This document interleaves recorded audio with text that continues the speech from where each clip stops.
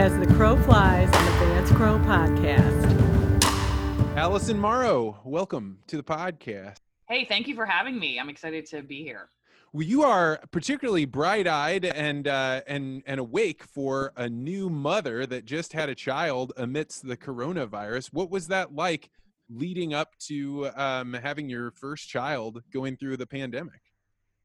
Yeah, well, first I have switched to decaf only because I had high blood pressure in the end of my pregnancy. And so I'm doing this on no sleep and decaf. So it's a challenge.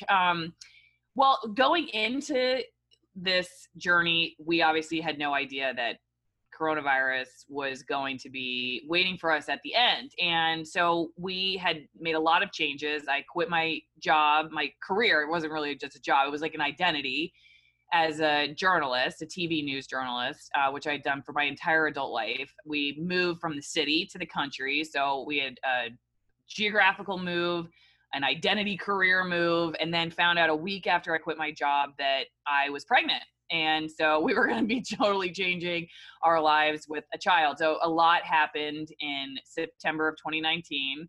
And when we came out to Central Washington, which is where we live now, we used to live in Seattle.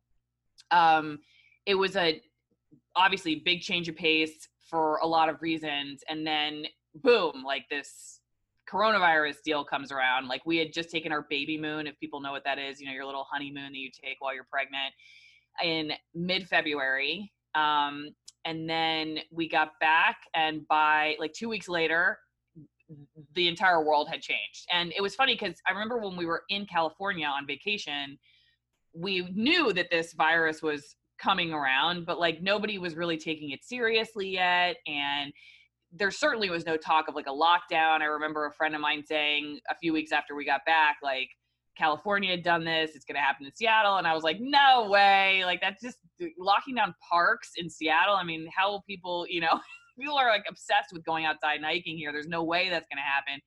And of course, like everything is dramatically changed. So that also changed hospital protocol. So we had originally looked into going to a midwife center. We were really interested in like trying to have a natural birth. And pregnancy was really healthy. And you get like a lot more just personalized attention. And so we had sort of moved down that path where we were going to have, they're very close to a hospital if something happened, but basically you're sort of like, it looks like an apartment, essentially. Like you're going to have a baby in a place that's a lot, lower key. You can have a lot more freedom. And the midwives like have a lot of training. They have a lot of tools and a lot of technology there. And everybody's going to be way more open to you doing the reverse birth or the side birth or the, I want to, follow my own rules. And so you're in this place where the rules are not as strict because the birth is expected to go easy, and then you collide into coronavirus. Yeah. And so the thing was, though, that was going to end up being a great, like, unexpected positive of all this was because, like, unlike the hospital systems, they can operate a little bit more independently, whereas you're seeing hospitals kind of locked down by standardized protocol where you're a dad, maybe you're not even allowed in the delivery room, or you have to wear a mask, or if you're allowed in the room, you can't leave. Like that was one thing our hospital here locally changed to, was that you could come in, but like Hotel California, you were never leaving. And if you had to leave, you could not come back. And so we were thinking, well, what if there was an emergency or my husband had to take a phone call and he couldn't get reception and he had to leave and he wasn't allowed to get back.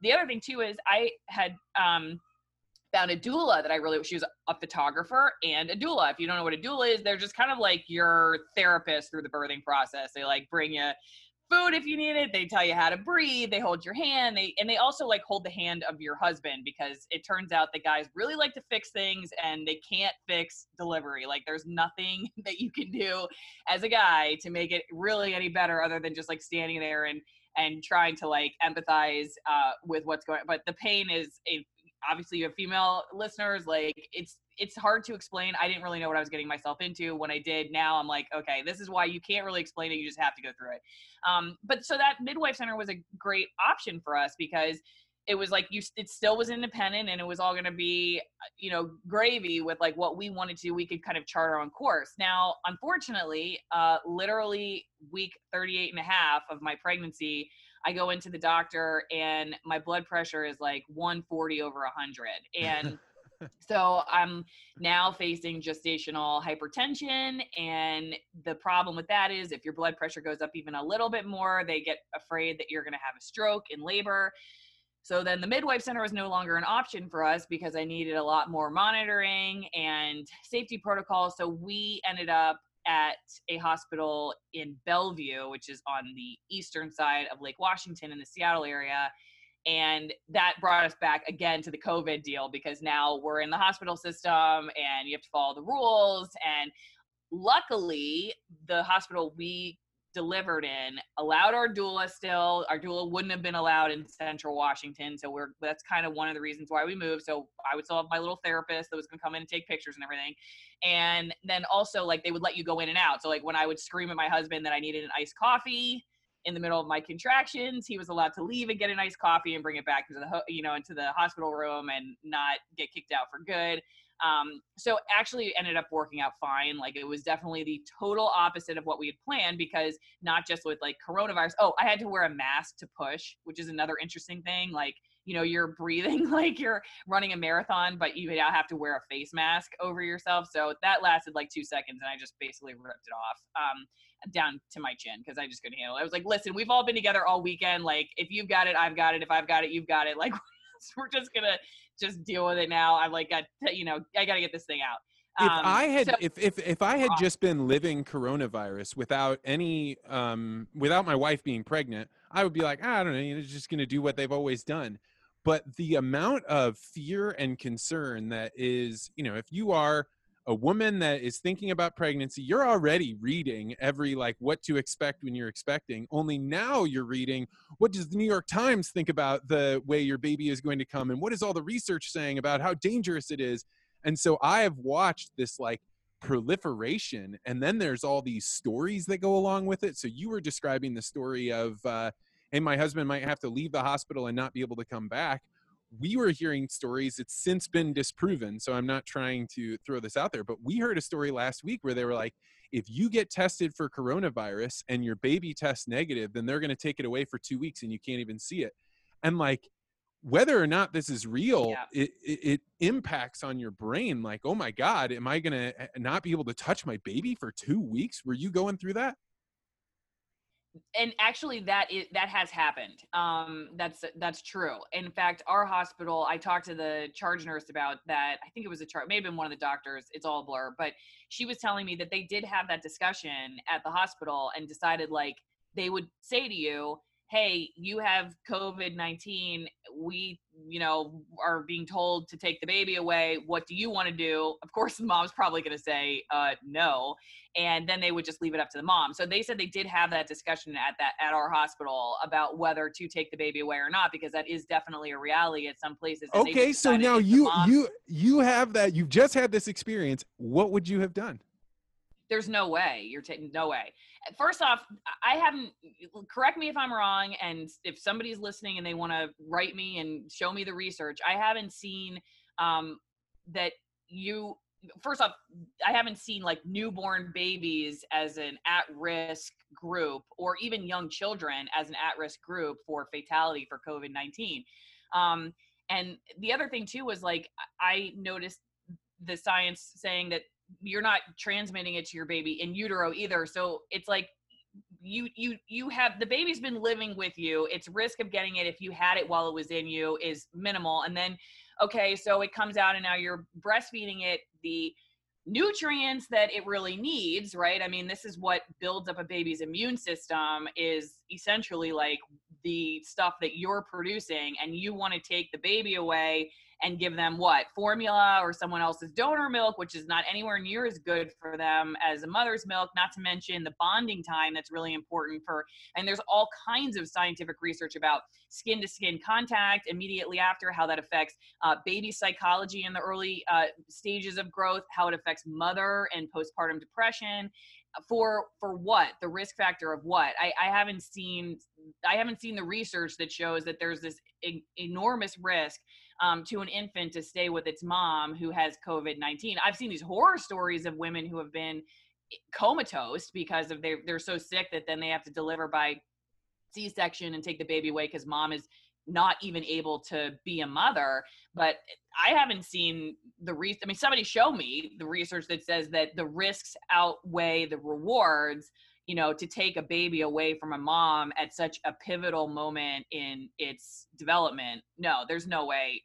We've thought about all kinds of scenarios. I thought I'd give birth at a bus stop before my husband was not going to be in the room with me for my first child. Like, no way.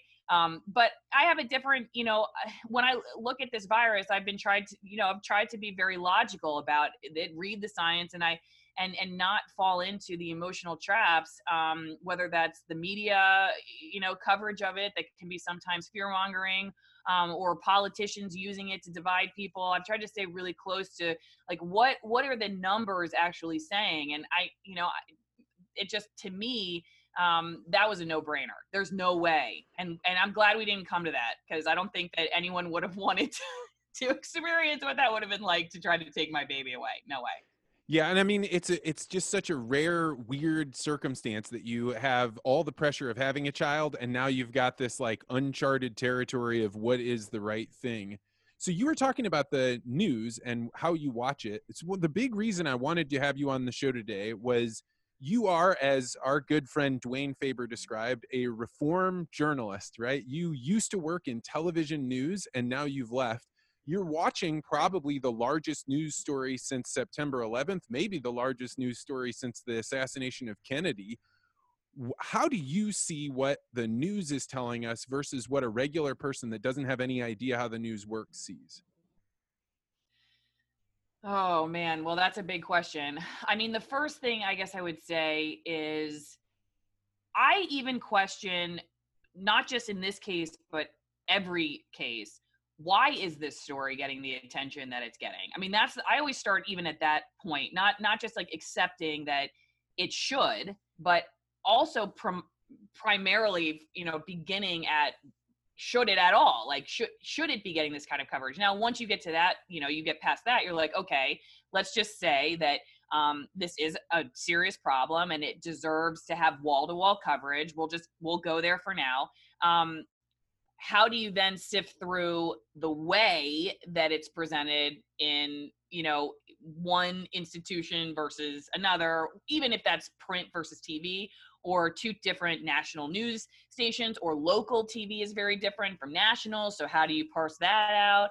And I think ultimately, I listen very closely to whether there's a pattern of, I guess the easy way would be to call it bias, but I think it's more so a pattern of holding a certain group accountable and allowing another group to be off sort of scot-free. And I think, unfortunately, what I want to see from journalists is that everybody's held accountable if they're in a position of power, not just the person I don't like.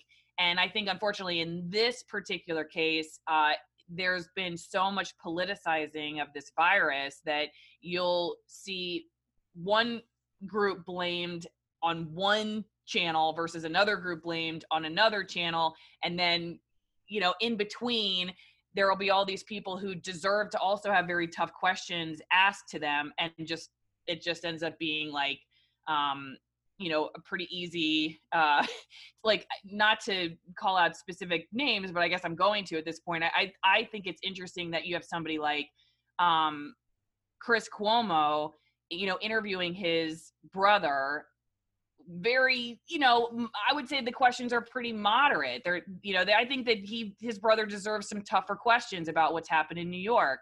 And then you may see him interview somebody else who he's a lot rougher on. Or when he talks about President Trump, he's a lot rougher on him. That, to me, I sit back and I say, okay, when one person deserves just as difficult questions, if you're looking at the numbers, if you're looking how bad things, were in New York City and how tough, some of the choices were that had to be made there. And I'm not going to sit back and blame him. Like, I could have done better as governor of New York, but I'm going to say, hey, there are some questions that deserve to be asked. Why in one case does the question make it out there to somebody who is not your brother, but then when it is your brother, it doesn't, so I look at stuff like that, and that makes me kind of sit back and say, okay, like, are we looking at journalism right now, or are we kind of, is this punditry? And I think, and not to just pick on CNN specifically, but it happens on all of the different national cable news shows. And I would say, like, if you're a viewer and you're watching that, I would look very closely at, do you see someone who is sort of holding back in when they're talking to certain groups, and then when there's another group, they've got like this, like, it's not even just a tough question, it's like an emotionally charged question. And I think that's probably one of my bigger gripes with journalists these days, is that there's been this shift from asking questions that are like legitimate, tough questions that really need answers, and like you have the opportunity to pose that to the president or whoever else at a press conference.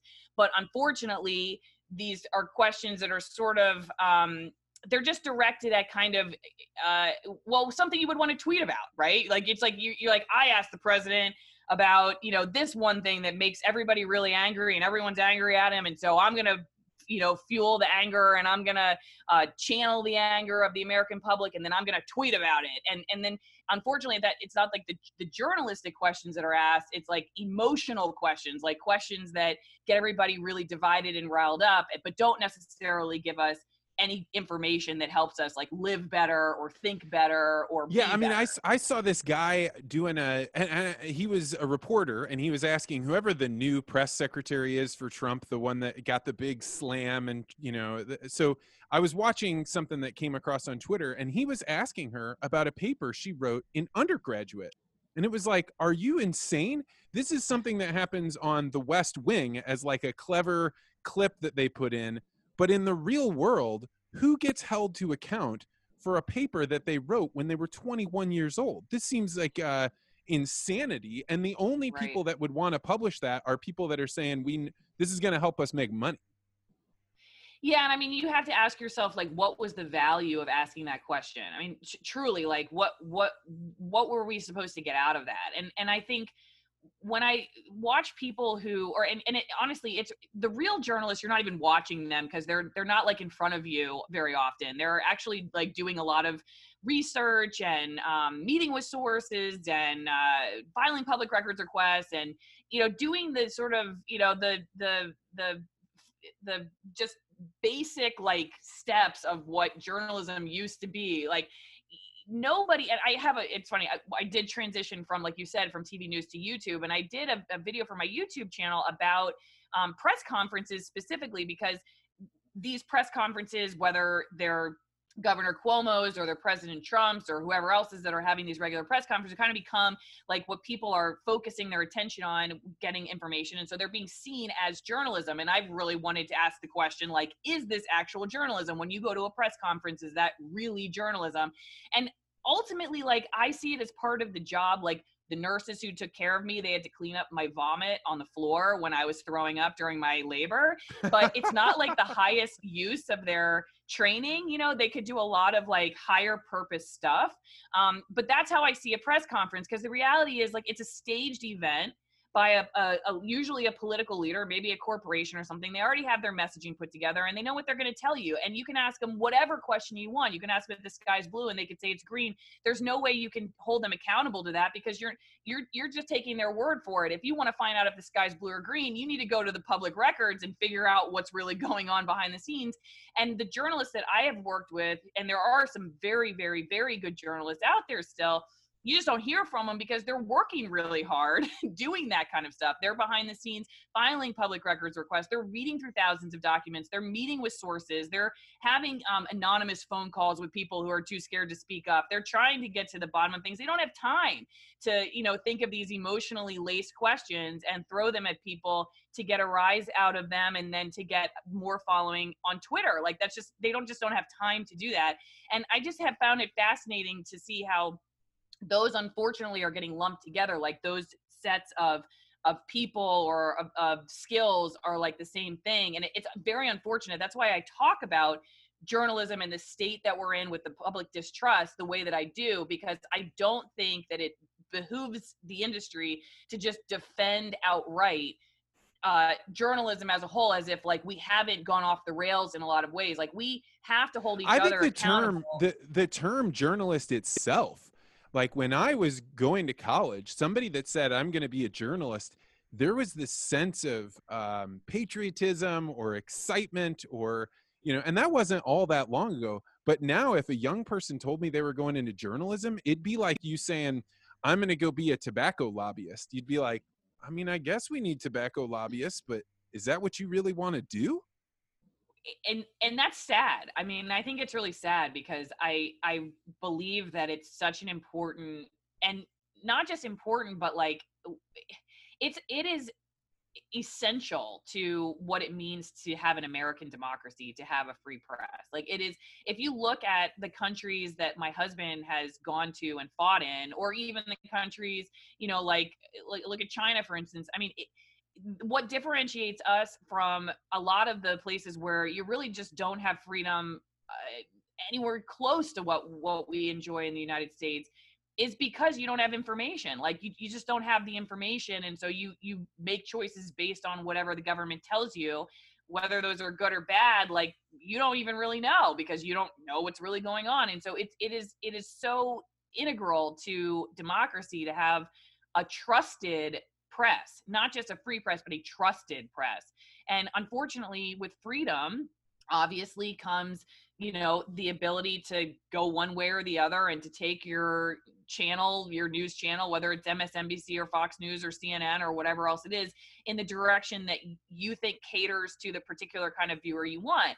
And then unfortunately, though, we end up, going in our opposite directions. And so you watch your channel more and I watch my channel more. And then slowly we start thinking very, very differently, but we don't think that you might have a point. We just think that you're the crazy person, or you totally go off the rails. And we just kind of keep getting more and more, our confirmation bias gets more and more strengthened by sort of the system that now has gotten set up. Now, I will say, like, I will still watch national news, but I have found personalities that I like. Like there are people on channels that I'm like, this is a person I trust more. And then this is a person I trust less. And so I don't go by channels, I go by individuals. And then Were I also, you a I trusted try journalist? to find journalists. Say that again? Were you a trusted journalist? Were you somebody that people thought like, hey, when Alison calls, it's a call worth taking? I hope so. It definitely got a lot of criticism. I mean, it depended on like what I was covering. It's hard to know sometimes whether like when you do a story, especially because I cover the environment, and the environment is a very complex world of topics. And I will say one of the reasons why I thought better of staying in TV news was because I got to the point where I knew enough about what I didn't know that I was concerned that I was not able to give the time and effort that I needed as a TV journalist. Keep in mind, like, you have to keep your stories to 90 seconds. You have a few hours a day to put it together. I was shooting and editing all of my own stuff. So on top of like writing it and voicing it and presenting it, I was the photographer. I did everything from a technical standpoint too. And I had minimal hours a day to understand extremely complex topics: salmon recovery, killer whales, agriculture, carbon footprints, Clean Water Act. I mean, all kinds of things. And I remember one time I was really concerned. I was covering the Clean Water Act, changes to the Clean Water Act. And I knew that I needed to read a Senate report in order to really understand what I was talking about. And I was very concerned that I was not going to have time to read that report before my deadline. And a coworker of mine said, just write what NBC says, because we were an NBC affiliate. So just write what NBC says.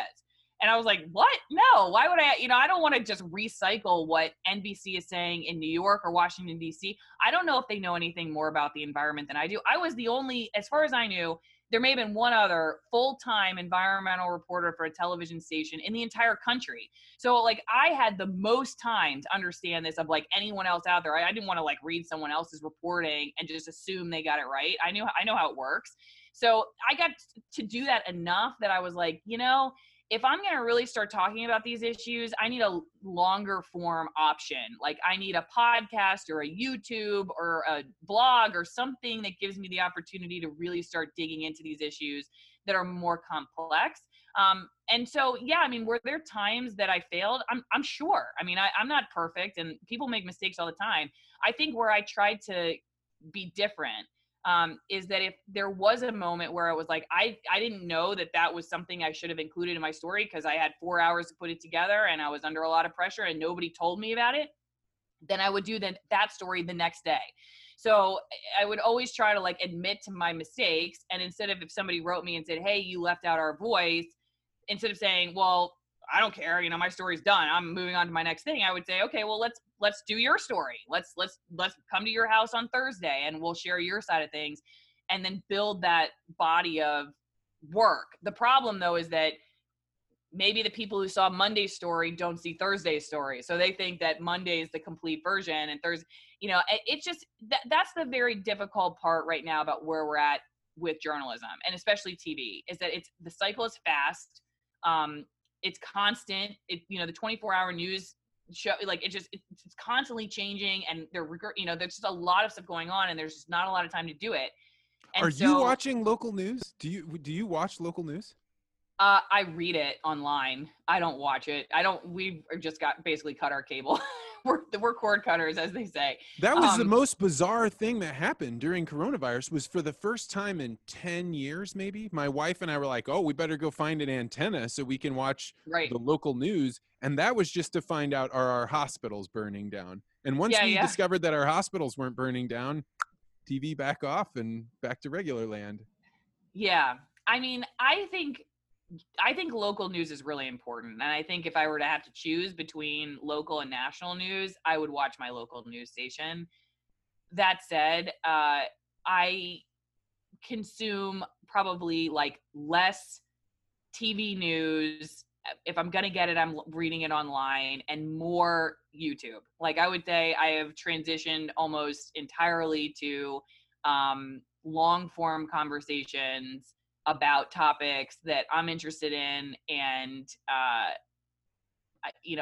I don't watch as much like of the fast churning 90-second stories that I used to do, because I just think I get more out of the other stuff.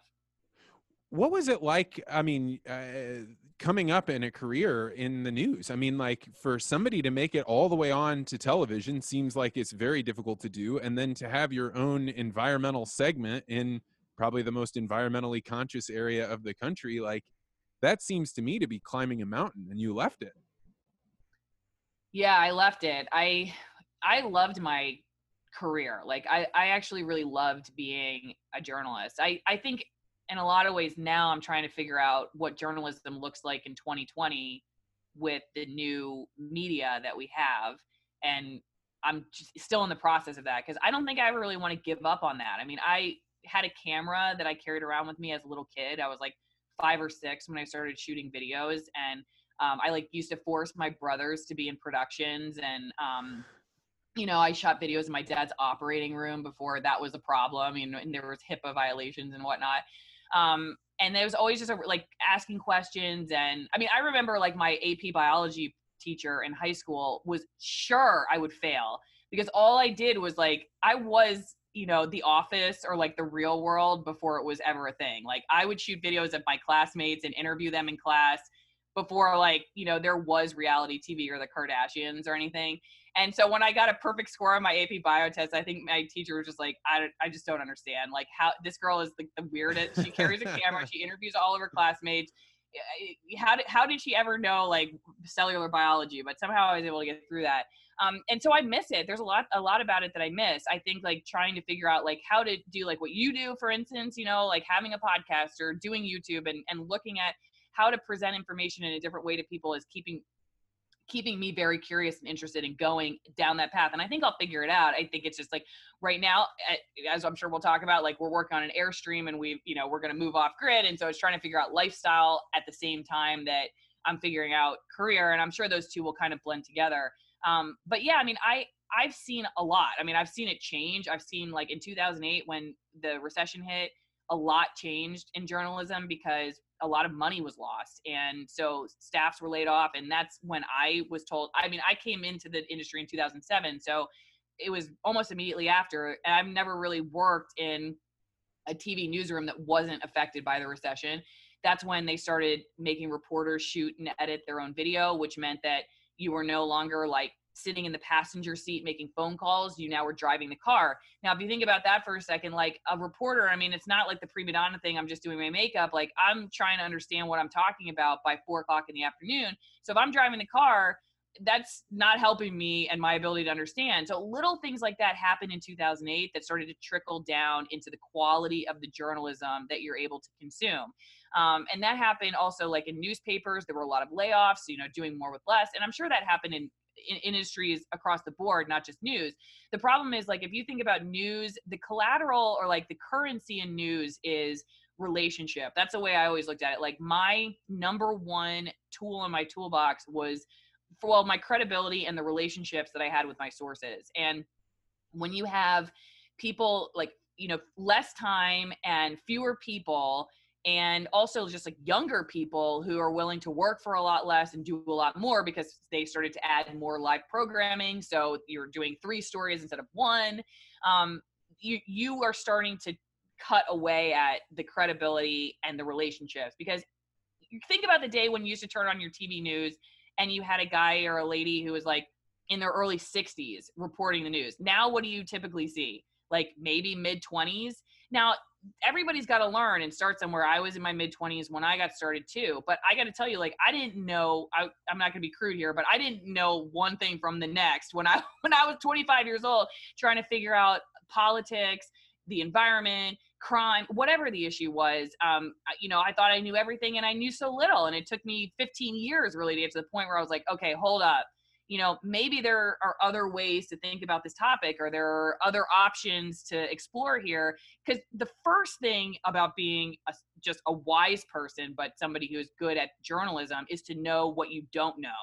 And you don't figure that out for years, because I think your first few years in whatever you're doing, you think you know everything. And it's a super easy thing. And then you get burned a few times and you're like, oh, okay. And you hope that happens somewhere where there's only like 4 people watching and not, 500,000. Yeah, like you don't really, when you're young, you don't have a way to say, hey, that doesn't add up to a larger picture that I understand, because you don't know about all the other things that would be connected with somebody's answer that they've just given you that's so simple and it fits right into place. And so you just pick it up and use it. And when you're a journalist, now you're picking up that story and using it, and somebody is getting an advantage or somebody's getting a disadvantage as a result of it. So it's a ton of pressure on a person that doesn't have experience. Yeah. Yeah. And I think something that happens in the journalism world, and this is really the only industry I've worked in other than I actually did do 3 years in seminary. That sounds like penitentiary. It was actually great. I loved going to seminary, but I have a Master of Divinity degree and I worked with heroin addicts for a little bit. But other than that, journalism, like this is TV news, is all I've ever done. And I did start at Fox News Channel in New York. So I was a producer for their morning show, Fox and Friends. And then I moved into being a reporter for local news. So I've seen it on both sides. But I think what's unfortunate in that industry, and like I said, I'm not totally sure, like you tell me what it was like for you and what you used to do.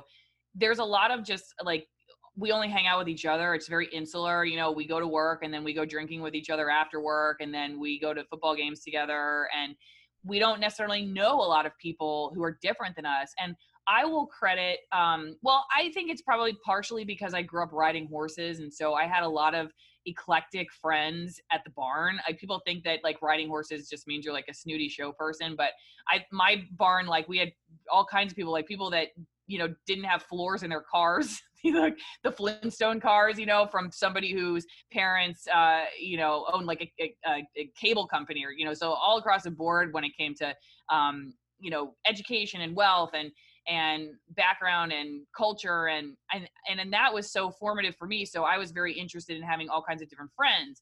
And I think, my not hanging out in the newsroom or like going drinking after work was really imperative to my ability to understand the world around me, because if there was a farming story that came up, like chances were I knew a few farmers. Or if there was something else, that came up, I knew a person who thought a different way about this other issue. Or like, I didn't just know Democrats, or I didn't just know Republicans.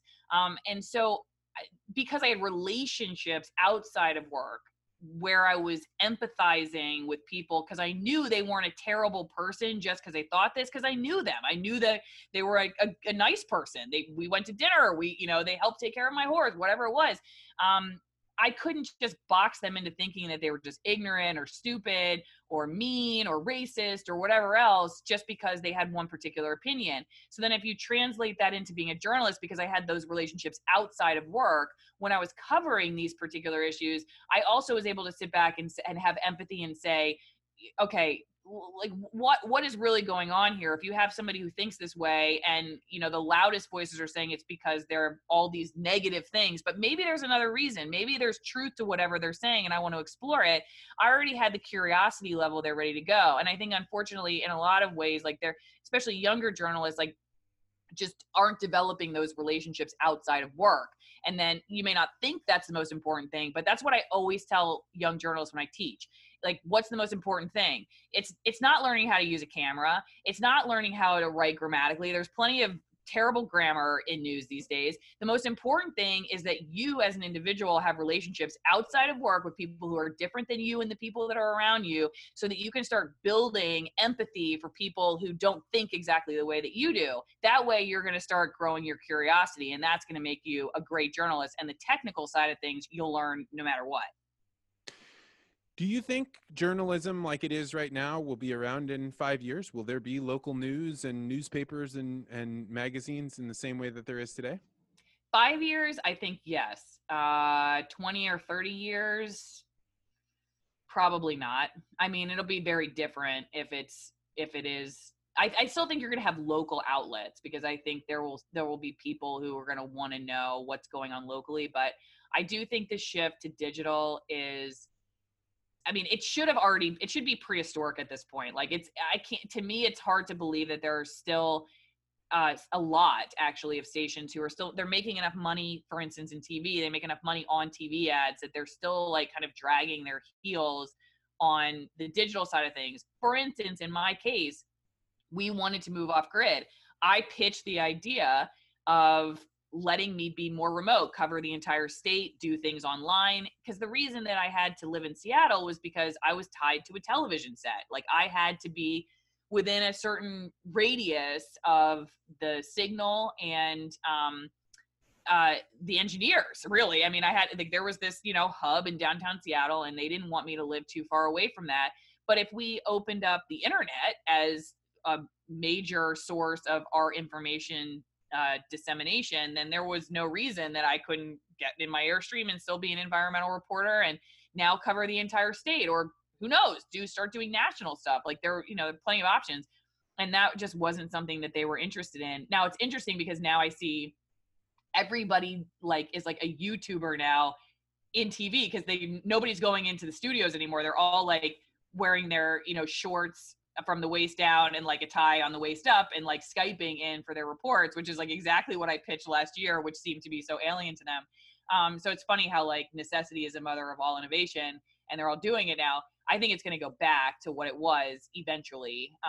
But I think eventually that whole model is going to have to change, because I just don't see appointment television being something that people are going to continue engaging in. Like, appointment meaning you have to sit down at 5 o'clock to watch it. I mean, the audiences are going towards, like, they like to have a relation. They like to know who the person is. Like, you have a podcast. They like to know Vance. They like to know, how Vance thinks about some things, and they want to know a little bit more about the topics that you're exploring. And I think most people, like, when you watch a newscast, you might get crime first, a fire next, politics after that, health and human wellness, and it's all over the board. And I think more and more people are wanting to go an inch wide and a mile deep versus a mile wide and an inch deep.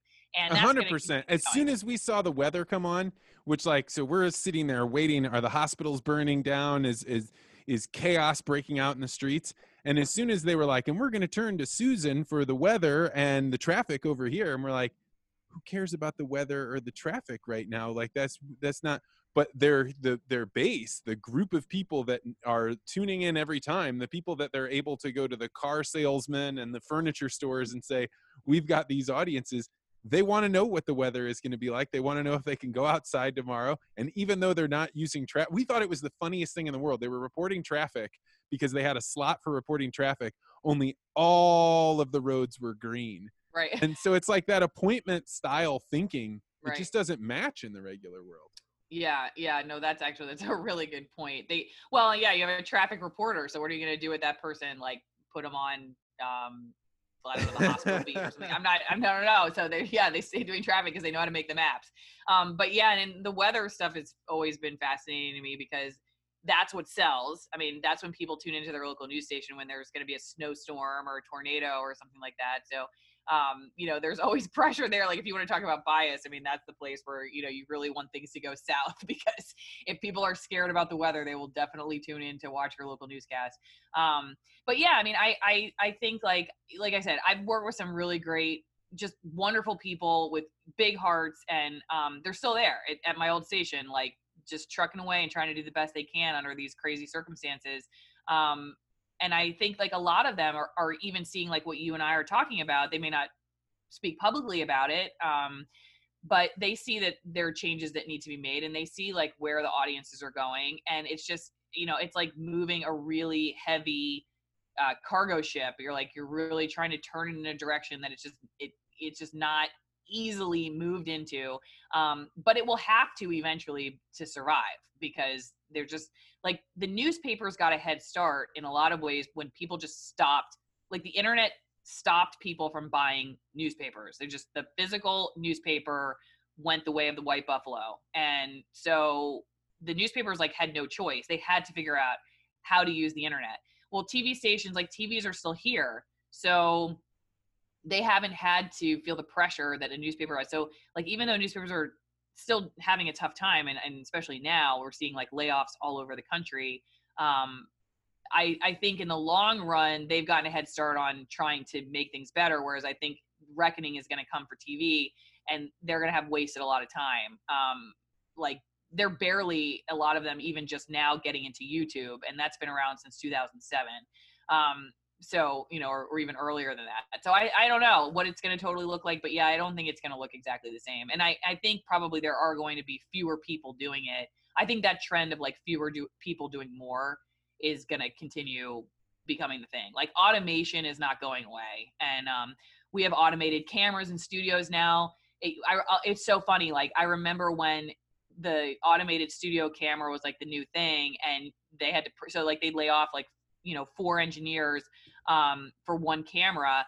And, it was sad to see these guys go because they were like our friends, and they had, I'm sure they've fallen upwards though and found much better jobs. But I will never forget, like we would watch these cameras and they would just bash into each other like halfway through the newscast, because there's only so much, they could try to pre-program and stuff. But if like one little code was out, you're watching like it, your buddy's like, coming up, blah, blah, blah. And like, there's a camera that just like goes right in front of his face in front of the other camera, or like runs into the other one because, and I remember everyone be like, see, this is why automation is not going to work. But eventually they worked out the kinks, and now the studio cameras, like they're here to stay. That no one's getting those jobs back.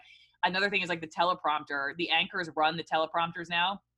They run their own prompter. There's nobody sitting in a room that, usually, I should say, some places they might still have them, but yeah, the anchors press it. So then they're like, sometimes the anchors like gotta love them, but they want to do their makeup while you're starting your report, and they forget to run the prompter, and now it's like stuck at their thing, and now you're like, okay, so I have nothing in the prompter anymore. I'm totally like Will Ferrell in Anchorman. Who writes all the stuff in the prompter? Is it the host that sits there and types out what they're going to say? The producers usually write like the stuff that is in there for the anchors to read. Sometimes the anchors will get like assignments like, hey, can you write this block, and can you write that block, that story or this story? But the producers write a lot, and then the reporters write their own stuff. So like if like I always, I would write the anchors intro to me and their tag out of me, and I would write everything that I did in between. And then usually like that's it. The anchors get a few, the producers write the most, and then the reporter does their own thing. And that's what I like being a reporter. Like I started out as a producer, but I don't really like to nanny other people or like bug other people. I found that to be like part of my personality. I like to be left alone, and I like to leave you alone. So I like being a reporter better, because you just do your own thing. You focus on your own thing. You become your little mini expert, and then you just let everybody. If the whole world's crashing around you back at the newsroom, like you don't care. It's just as long as your thing is fine, that's all you care about. Does everybody covet the host job? Is everybody like looking and dreaming and scheming to get into that seat? No. But I remember when I first started in TV as an intern in Tampa, there was an intern who came in and said, I want to be on TV. I want to be an anchor. And I was like, I think I want to be a producer. I don't even know why I said that. I think because I like the behind the scene thing. I like to put things together. And all I know is because I said I wanted to be a producer, I didn't say I wanted to be on TV, I got all the coolest jobs because they looked at me and they were like, okay, this person's legit. Like that girl is getting coffee. The other one who was like, I want to be on TV. I want to be an anchor. Like she's the coffee girl from here on out. And Alison is producing the show. And I did, I got like so many, insider, just opportunities. I mean, I remember being on the show that I was interning for because the producers liked me enough because I didn't come in saying I wanted to be on the show. If you came in and you said you wanted to be on the show, they had already typecast you as a prima donna narcissist and you were never going to be able to do much. You were just running coffee. If you came in and said you actually wanted to work, then hey, all of a sudden now you get to be on TV. Like it was very odd how that worked. But the anchor position is like very different than the reporter position. So maybe at the beginning, people like you're in college and you're thinking lights, camera, fame, whatever, and that's what you want to do. Those people get weeded out very early because the salaries are terrible. My first salary was $18,500. That's pre-tax. What year? And so like I remember having an intern once in Knoxville, and I told her that, and she was like, I can't even pay for my nails on that. I'm like, no. And she was like, I'm going into PR. That was it. She was like, I'm done. I'm going into PR. Those people get weeded out very early. And so then you usually ended up with folks who were like, they really wanted the host job. Maybe they were narcissistic. I don't totally know. I mean, I know some that are like really awesome and not narcissists at all. And I know some people that are pretty terrible egomaniacs. I'm sure that's in any industry. But I think there's like the folks who they like to, I don't know, they like to kind of see like sort of big picture. They like to be a part of the total of the show. They like to do interviews. They like to oversee things, and they just have sort of more, it's like a different personality thing. And yeah, they do make more money and people know them more. But like for me, I wasn't really interested in that because I like to see history. Like I wanted to be there for it. I wanted to see what the world was watching on their television set. I wanted to see it in person. And I didn't want to sit in a studio. Like to me, that was very boring. And so, yeah, I think sometimes people look at it like, oh, you couldn't cut it as an anchor or a host or whatever. So you end up being a reporter. I think a lot of reporters, like once you get to that level, like I said, you've been, weeded out by salary or like the toughness of the job or whatever else. There are people who just like really like being reporters, and there are people who really like being anchors, and they're like, oil and water. They're just very different types. They're not fighting for the same thing. Not usually, no. Nope. So people should watch the beginning of your YouTube video, because it would actually, like on your channel, when you put it out there, you do a little bit of an introduction, and then all of a sudden you're like watching Alison do her reporter thing, standing in waist-high water, yeah. And then out on a gun range, and then, flying with a helicopter. And I mean, I completely relate with the electricity and the excitement of being right there as the world is going. You have this sense about you, but then you just decided that you were going to sell your house, I think you recently got married, and then buy an Airstream trailer, strip it out so you can live in it. Like, what in the hell is going on? I know it sounds like very multiple personality disorder if you really don't know. Well, so yeah, I got married in 2017, and my husband is former special operations Marine Corps guy, has always wanted to like kind of live out there. I think I think it helps like mentally for combat veterans to live in quieter places where they can hunt or fish and build things and, just participate in life in a way that you can't necessarily in a city, because like utility companies and other corporations, like they do it for you. And so there's just a sense of like, I don't know, just self-reliance that he was really after.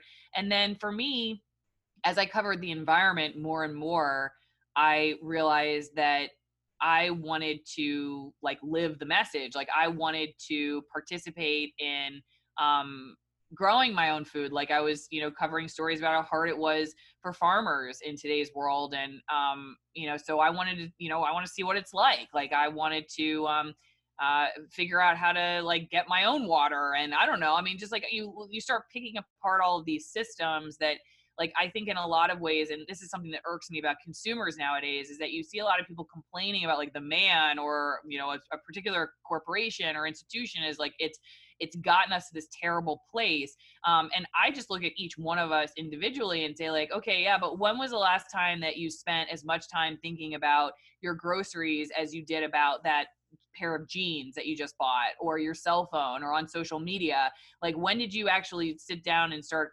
intentionally thinking about like these little things that you overlook every day? Your food, your water, your housing, your transportation, like all of that stuff, in the way that you may be scrolling through and arguing with somebody about politics on Facebook. And so I just, to me, it was kind of a life experiment. It was like to say, I want to stop handing over these seemingly unimportant choices that I now have realized are actually very important. They're far more important than voting for a president once every 4 years. They're far more important than any conversation I'm really ever having on Facebook.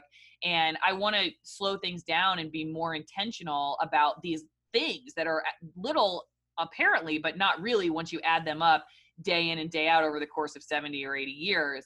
And so we both kind of came at it from different perspectives, but we're like, okay, ultimately, like what we want is a family homestead. We want to just like build our house and live like a quieter life where we have a more in-depth understanding of like the environment around us to support us and take care of us and to give back to our communities, to know our neighbors more intentionally, to just to live like a more responsible life instead of just kind of going through the motions, where really the reason that we have the time to do all this stuff that in a lot of ways I think is hurting us, like I mean, I'm on your podcast and I have a YouTube channel. I'm not anti-technology, but there's, in a lot of ways, I think like when you look at depression or like our divisiveness politically, like I think you can trace it to the way we're communicating nowadays over these platforms. And so like, here I am like, well, what if I were to start having different kinds of conversations, or I were to start from the very beginning, like, instead of being in a rush to get everything done every day, I have coffee with my neighbor for the first time, because the stuff that I outsource to a grocery store or somebody who makes my clothes or whatever else.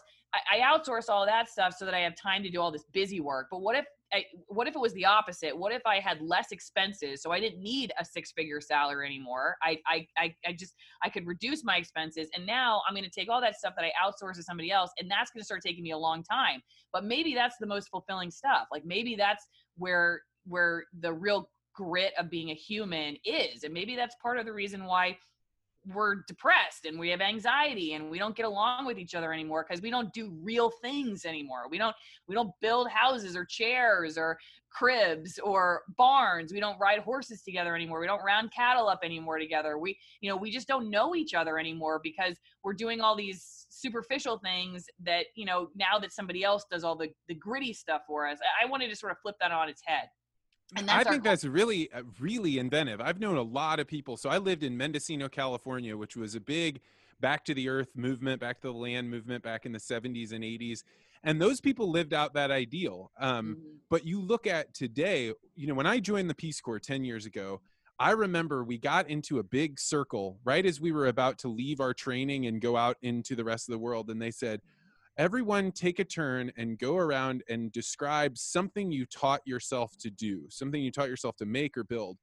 And like, I loved my Peace Corps class. They were good people, but they did not grow up in the country the way that I did in the rural areas. So their answers were, I programmed my VCR. I set up my parents' stereo system. I had to like read the schematics, and they were answers like that.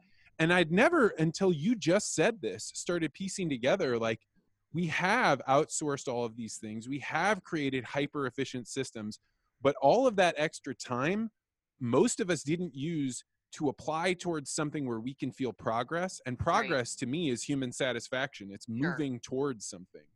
Well, yeah, and like, I mean, so now you have all these people signing up for the Peace Corps to try to find meaning for their lives, right? Because they don't have this meaning that they, you know, could find in exactly what you're talking about. So then we were looking to, you know, these other adventures and like giving back in other ways. Not that there's anything wrong with that, but I mean, If I didn't have think you were so found, right, I'd be offended by that, but I am not at all. Like I think that one of the reasons that people would go into the Peace Corps, and for the most part, it was people that they could have used those extra years to work and better themselves, but they didn't see that they had much meaning, and that's what they were going for. yeah.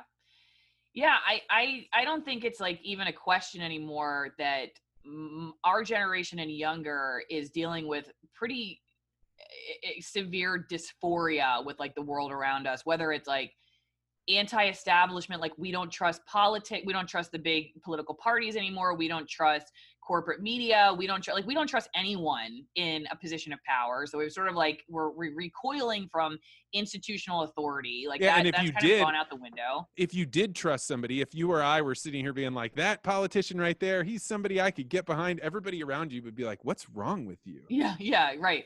Yeah, so it's like that, you know, that's people are skeptical of that. And then you know, where like when you look at mental health, for instance, like the rise of depression and suicide, like especially among young people, like that's frightening. And everybody's sort of grappling for try to figure out why. Is it because, like, I remember watching a podcast once that we literally can get addicted to our cell phones. Like we have dopamine releases when we pick up our cell phone, and so now we have, you know, these like relationships with these things that like give nothing back to us really.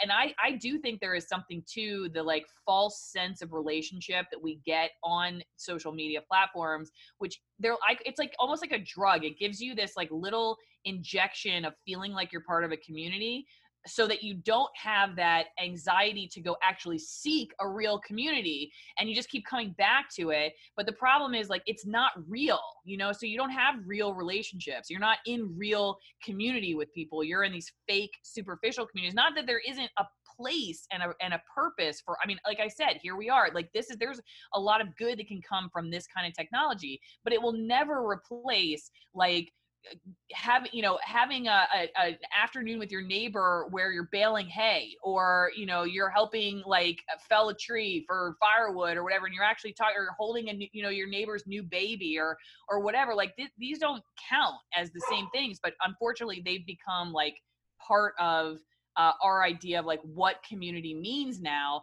to the point where it's starting to replace that. And then it starts to screw up our ideas of like meaning and purpose in all other areas too, I think, anyway, like whether it's your career or whatever else you're talking about. Like it becomes these, you know, a very the sort of imaginative virtual world we keep thinking is going to be enough. And to me, like that's what my decision was, leaving TV and moving into this Airstream, was to say, no, it's not enough. Like it's not enough. The old way of doing things, like the founding fathers and responsibility for your actions and pioneering something new and building something tangible, like all of those things that made America what it is, like those still matter, whether you have YouTube or not. Maybe YouTube's where you go talk to people about it, but it doesn't replace making the rocking chair itself. I think I would have pushed back on you a lot harder about these things with community and social media before 2 months of coronavirus. And the reason that I'm like, actually, I think she's got a really good point here, is during the first month, maybe month and a half of coronavirus, I actually spent more time with people than I did in my regular life, because Totally. I cut out all the airport traffic where I was with my headphones in and not talking with anybody, or all this travel time. And instead I replaced it with Google Hangouts and FaceTime and just on all the time. But it wasn't until this morning that one of my buddies came over and we lifted outside, socially distanced, but we lifted at my house. And instantly it became clear that there's something about being in people's physical presence and exerting yourself, that you're like, oh, wait a second, this is what we had before. We just forgot all about it. And if you've grown up in the world where social media is a substitute, it's saccharin compared to sugar, right? It's always going to taste a Right. little off. Right. Well, besides the fact that people will say and behave in ways on internet platforms that they would never say or behave in real, life. So it's like tends to bring out, in some cases, the worst of us. There's plenty of research that shows that, like, actually when you hold someone's hand, for instance, or you give someone a hug, like, you exchange electrons. Like, there's a very molecular level to human relationship that requires physical presence, whether it's your bare feet touching the earth or me holding my new baby. Like, there is stuff that we still don't even know about, like the importance of what happens to human beings from a relationship standpoint and from a health standpoint when we are in each other's physical presence. There are studies that in my training in grad school and seminary, where I was a psychology child development specialty, and we talked about, like, for instance, like kids who aren't held, right, in orphanages, and like how that stunts their development later in life. Like, if no one holds it, like, there's actually syndromes that have names to them that are basically, like, the point of it is, like, you didn't get touched enough when you were a little kid, like no one held you, and no one looked at you. You never looked at another face. So, you didn't get to learn how to smile, and what does smiling do? How does that replace, or release dopamine and other neurotransmitters that are, like, important to growth. All that stuff is You're so hitting important. all of my, like, so we're on the same page. The other day I put out a tweet, and I didn't mean for it to be as divisive as it was, but it was about, look, if you require everyone to wear masks, you're now going to cut off their ability to signal to you anything. Like, your eyes can't deliver enough of a message. You need to smile, you need to frown, you need to, and people push back on me, and they're like, oh, this guy wants to be able to smile at his friends, that's why he doesn't want to wear a mask. And it's like, I don't know that everybody has projected out forward. Let's imagine not just one person seeing another person with a mask on. Imagine being in a crowd where hundreds of people are wearing masks and you can no longer detect their emotions. Mm-hmm. This is not a parallel world I want to be in, right? Like, and I think that we haven't even begun to grapple with the fact that if we bring everybody together and we suddenly change these cultural norms, whether we shake hands or whether we cover over our faces, this has major implications for our psychology, of which we should not underestimate. Okay, so 2 points on that vein. The first is, like, there are actual scientists, doctors who have come out and talked about how the mask thing may not really be doing what we're thinking it's doing anyway. So that's definitely another conversation for another day, and it's a valid criticism, and I think people should explore that instead of just jumping on someone like yourself saying, like, that you just want to kill everybody in your presence. There's certainly criticism out there, like, as to whether this whole mask wearing thing is really doing what we think it's doing. But secondly, it brings up the point that really has bugged me too with COVID-19 and its predecessors before this, like topics that just became these sacrilegious topics that, like, the mainstream media or just the general public, like, if you ask a question on that vein, you are just some misanthrope who just, like, hates the world. And I think that's just terrible. Like, I think if, I don't know, I didn't see your tweet, so I don't know if it was, like, in jest or if it was serious or what, but it's like, if you're asking a question, like, especially if you have a COVID-19 where, come on, like, we really don't know a whole lot about this even still. So to just, like, ask a question is a fair thing to do at this point. Like, it doesn't have, like, decades of literature behind it or anything. People should be asking questions. And I think it's really unfortunate that we're at that point with each other. Again, I don't know what the cause is. Is it the way people communicate on Twitter? Not sure. But I think it's unfortunate that we're at that point where even if you ask a question, which is a valid question, people just can't handle it, and they immediately, like, assume the worst about you. And that happened, like, again, like when we were talking about back being in journalism and everything, and being able to have empathy for people who are different than you and be able to be curious about how they think about things. I mean, we should be listening and asking questions at a time like this. Like, to me, if all of a sudden, like, you're watching your rights go away, you're watching society as you know it completely change, like, this is exactly the time that you should allow for there to be questions, and not just, like, easy softball questions, but tough questions like, should we be social distancing at all? Should we be wearing masks? Should we have business shutdowns, or should kids go back to school? Like, these are all valid questions to ask, and they should be explored, especially at a time like this. Not looked at as like, you just hate people and you want grandma to die and whatever else. Like, these are valid questions, and if you don't ask them now, then like, when do you ask them? Like, at what point in time, is society going to change so much that now you're going to sit back and be like, okay, you know what? Maybe now I want to ask about that mask thing. I just think it's unfortunate. You want to be miles ahead before we've crossed a line that says we've taken away too many liberties. Like, you want to be having that conversation. And frankly, that's what we all learned when we were in school. Like, when I was growing up, like, this idea of arguing back and forth, and that you would put out forward an idea and then it would change. But there's something about I think it has a lot to do with the financial incentives of social media, right? It doesn't really matter whether people agree with you or disagree with you. What you're trying to do is to pique their brain. They're trying to shove off this amount of aggression, because then they'll click, and then they're exposed to ads, and then you've achieved what you needed to do. And we've created this incentive system where you're trying to drive emotion as opposed to having a valuable conversation.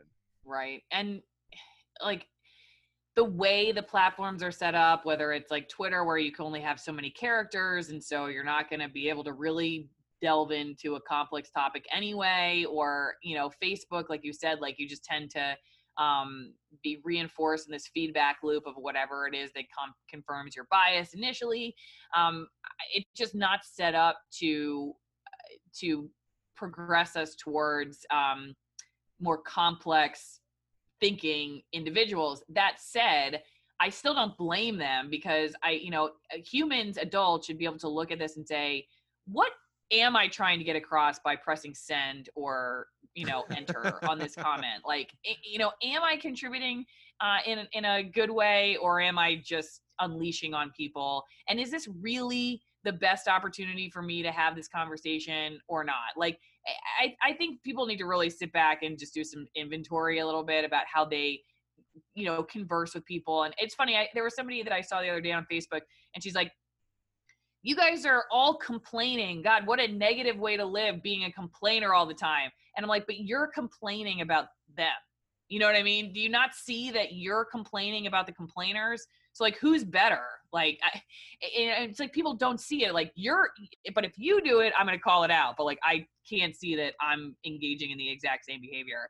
I don't know. I think people should be able to figure out at some point how to use these platforms, and have, in a positive way, and and stop blaming them for everything. But I do think, like, it is like, a kid in a candy store, and you got to be careful how you use it. And there is going to be, I think I can't remember the guy's name. He was an NYU professor who he wrote about this topic. Jonathan Haidt?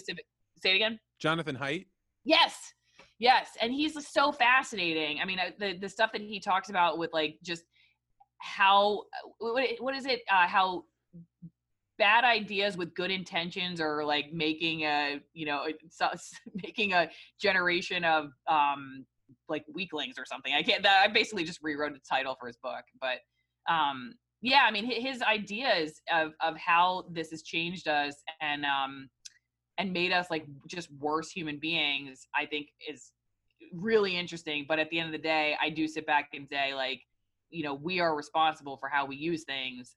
So figure out how to use it in the right way. And that's why I love Twitter. That's why I'm making the case that you have got to jump onto Twitter and come hang out in the areas where Dwayne and I are at, because I've cultivated my Twitter feed not to only have people that agree with me, but people that bring me the ideas from the furthest away that are still somehow relevant to me. And for me, during coronavirus in particular, I found that the level of anger on social media went way down, because it was people being like, this is information I have that I want to share with people, and what do people think about it? But you only get that if you highly cultivate your Twitter feed. If you make it so that people are trying to drive outrage or trying to cause problems, just kick them out. I see. So you block people? I don't block. I mean, if you've done something to block me, if I've done something, if you have done something to me for me to block you, it's because I believe you have malice in what you're doing. I think you're trying to either hurt me or somebody that I'm connected with. And so anytime there's malice, just gone. I mute a lot of people. Like, you know, you can just come and bark at my page all day long and I never know it. But, but I don't have that many problems on Twitter. And I would say that it's helped me meet people that are way different than I am. Okay. So, maybe I'll consider it. Oh, you'll love it. You'll love it. And the podcast group, like the people that are on, that have been on the podcast, people that are listening to the podcast, they're great at Twitter because they're always bringing new ideas and new people. Yeah. So you are a Reformed journalist, and you worked with heroin as a part of your theology while you were studying about addicts, not heroin itself. But okay, so tell me about that. Why theology, and what were you doing with heroin addicts? So when I was a kid, my parents are both MDs, and I was the first child, and they had me. I say I was a miracle. My parents say I was unplanned. So I was born at a kind of a tough time for them. They were like, you know, back in the day, there wasn't even a cap on how many hours you could work. I think now it's like 120 hours. You can't make a resident work more hours a week than 120. But back when my parents were residents, there was like, you could be at the hospital forever and nobody cared. So they would take me to the hospital when I was really young, and not realizing at the time that like I was old enough to figure out like where I knew there was something up about like people with tubes down their noses and like laying on stretchers in hallways. And unlike them, I never wanted to fix these people. I always wanted to know like who they were, where they came from, and where they were going, you know? And so, so I figured out pretty early on, I actually have memories of this, that like it hit me that, you know, and my parents were doctors, right? So we grew up okay. Like, you know, we didn't hurt for like food or housing or anything like that. It hit me very early that my lifestyle, or like even people who were like way richer, were going to end up exactly the way that a homeless person with nothing was going to end up. We were all going to the same place, like in the ground, you know, and that there had to be something more than a long CV or you know, 7-figure salary, or you know, lots of job titles after your name, or whatever else it was, fame, fortune, because it didn't matter. We were all going to die. When I was a kid, I didn't know that was the great question of all the philosophers, really, from the beginning, that we've had records of. Like, that's what's, you know, gotten us our greatest texts, is like the ponderings of like why we're here and what happens when we die and what the point of all of this is. And I was asking those questions like very, very early. In fact, my grandmom told me that once when I was 3, she was babysitting me. It was Easter. I was like glued to the TV, very close to it, like a foot away. I was just intently watching it. And she's like, "Allison, what are you doing?" And I looked at her and I said, "What's the matter, Granny? Don't you know about the resurrection of Jesus Christ?" I mean, I was 3. So like, who knows where I got that level of intensity. But as I, you know, progressed later in my life, like now I'm 10 or 15, not 4 or 3 years old, I was still asking those same questions, but now I was reading texts. I was reading like Descartes, Kant, C.S. Lewis. I was, you know, anything I get my hands on to understand like how the greatest thinkers, Plato, were looking at these things. And so I got actually into TV really early. I mean, I knew that I wanted to do television journalism, but I didn't like I was a producer, like I said, in New York, and I didn't love being a producer. Now I know it's because I like leaving the newsroom. I like doing the stories and being out there. But I was kind of reassessing my career, like, well, maybe TV news isn't for me anymore. Because remember, I didn't want to be the person that walked in and said, "I want to be on TV." So I was like, well, I guess I can't do this anymore. And my mom said, "Well, you always like, you know, thought about like this, you know, the theological conundrums. Like, what about going to seminary? Have you ever thought about like, you know, studying theology or philosophy and going into that field, which pays really well, let me tell you." And I was like, "Nah, I hadn't." So I sort of threw a line out and I applied to a bunch of different places. And Boston University offered me a full scholarship. So I was like, well, I don't really have a reason to turn this down. Now, the interesting thing though was that BU only was going to give me a full scholarship if I did a 3-year Master of Divinity degree, which is what pastors go do, which I didn't really want to do. I wanted to do a 2-year shorter degree. And then my thought after that was that I was going to study psychology and be a therapist. That was kind of like my long-term goal. But to get the full ride, I had to take the 3-year degree. Now, because of that, I had to take preaching class, which I tried really hard to get out of. But I was forced essentially in order to graduate. So I waited until the last semester of my last year, and I sat in the back of the room, and I probably had a really terrible attitude. And my professor opened his first lecture by talking about how we're all storytellers, whether you're somebody who sells ice cream or you're a pastor or you're a journalist or whatever, whoever you are, like, we're all telling stories. That's what we do all day long. We're constantly framing meaning and purpose and our lives in the form of stories. And we have a choice. What kind of storyteller do we want to be? Somebody who moves our communities forward, or somebody who moves them backwards with divisiveness and, and negativity. And I had never really thought about like the higher purpose of journalism, of like what I had thought I had wanted to go into. And that was what got me thinking. And I was like, well, maybe I'll try this again, and I'll try it as a reporter. So it was that class that I never would have had to have taken if I hadn't, been forced to get, if they'd give me the full scholarship, I hadn't been forced into preaching class, I probably would have ended up a therapist. Now, to go back to the question about being a therapist, my brother was a heroin addict for quite a while. He's alive now. He's like one of the very few who beat it. It was farming actually that got him clean, essentially. Like he became he like literally moved to like the northernmost tip in Maine and worked on an organic vegetable farm that had some chickens, and was a couple of hippies that had retired from academia, and he stopped using heroin. And he's one of the few success stories out there. But for a while, I think what was happening to me was that I wanted to save my brother and I couldn't. So I went to school to save other people. And I luckily had a very attuned professor who picked up on that and said, maybe you want to go to therapy yourself. And I was like, I don't need therapy. I'm perfect. I've thought through all this stuff. I've read all these really big books, these people with long names from Russia, Dostoevsky. I do not need to go to therapy. And he was like, hey, here's my friend's card. And I tried it. And then I ended up in therapy twice a week for 2 years. And by the end of it, during it, I was working at a methadone maintenance clinic for heroin addicts, thinking that this is what I was going to do. And they line up every morning and they come in for their dose, and it's to keep them off opiates and, to chronicle like how much they're actually taking and to help them eventually like get off of that too. My college apartment was 2 doors down from a methadone clinic. So that was an experience. Okay. Where was that? In Milwaukee. Okay.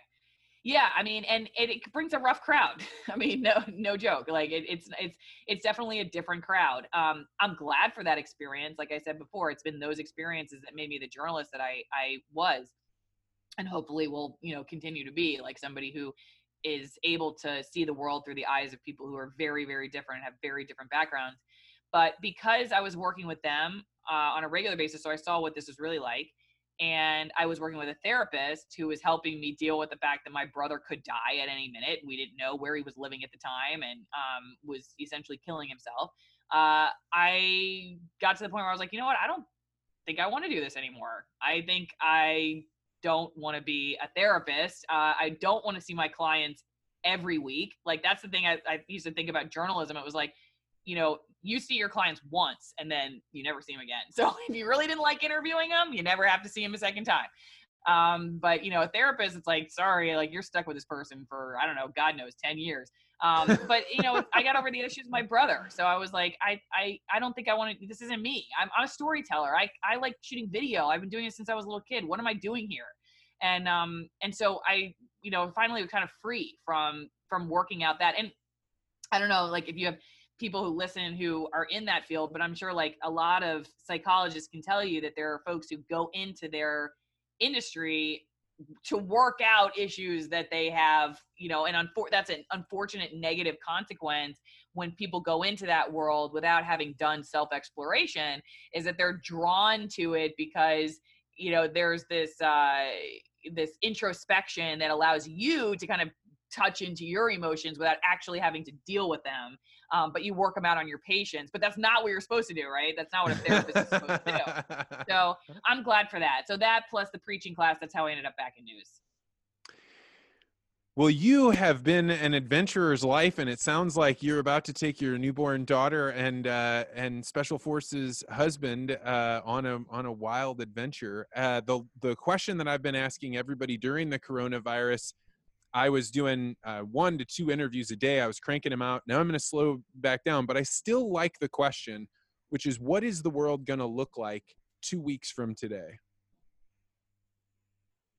2 weeks from today. I think it's going to look a lot like today, unfortunately. I don't think that much is going to change with like the lockdowns and stuff anytime soon in our area. Anyway, they're ramping up contact tracing and stuff now in Washington. However, I do think the resolve of people is going to change. And I hope that what comes out of this is that people start to think a little bit more critically about their governments, about their health, about their communities, and ask tough questions about who they want to be in those places and how they want to live and the communities that they want to build around them. Because first off, not that we don't all have time because we're now at home, not going to offices. And I feel terrible for the people. I still have work, but like my husband's lost a ton of work. And I know that there are millions of people who are dealing with the same thing. This is a time to really reflect and sit back and say, like, do we want to go back to normal or do we want to create something new? And I tend to be somebody who's like on the other end. Like I want to sit back and say, like, there's a lot about the way that we used to do things that I don't think I want to go back to.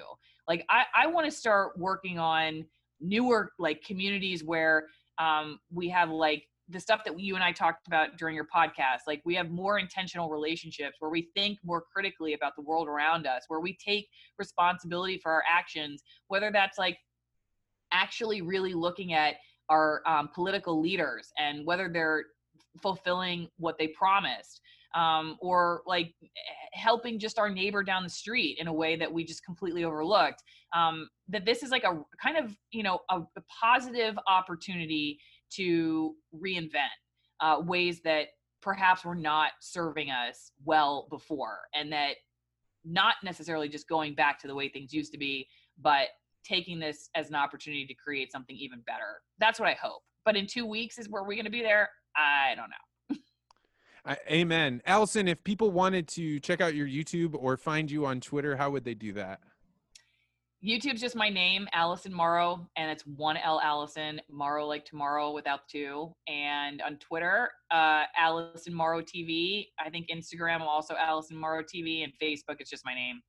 And I'm all over there, but I will say, like Vance, like you said, Twitter is definitely one of those places I dip my toe into every once in a while, but is not my favorite place to hang out yet. But I will take Come to heart join us. what you said. It's a good place, and there are very interesting people. Alison, thank you so much. I've never had an inside view on the news like this, and thank you for sharing. So thank you. Yeah, you're welcome. Thanks for having me.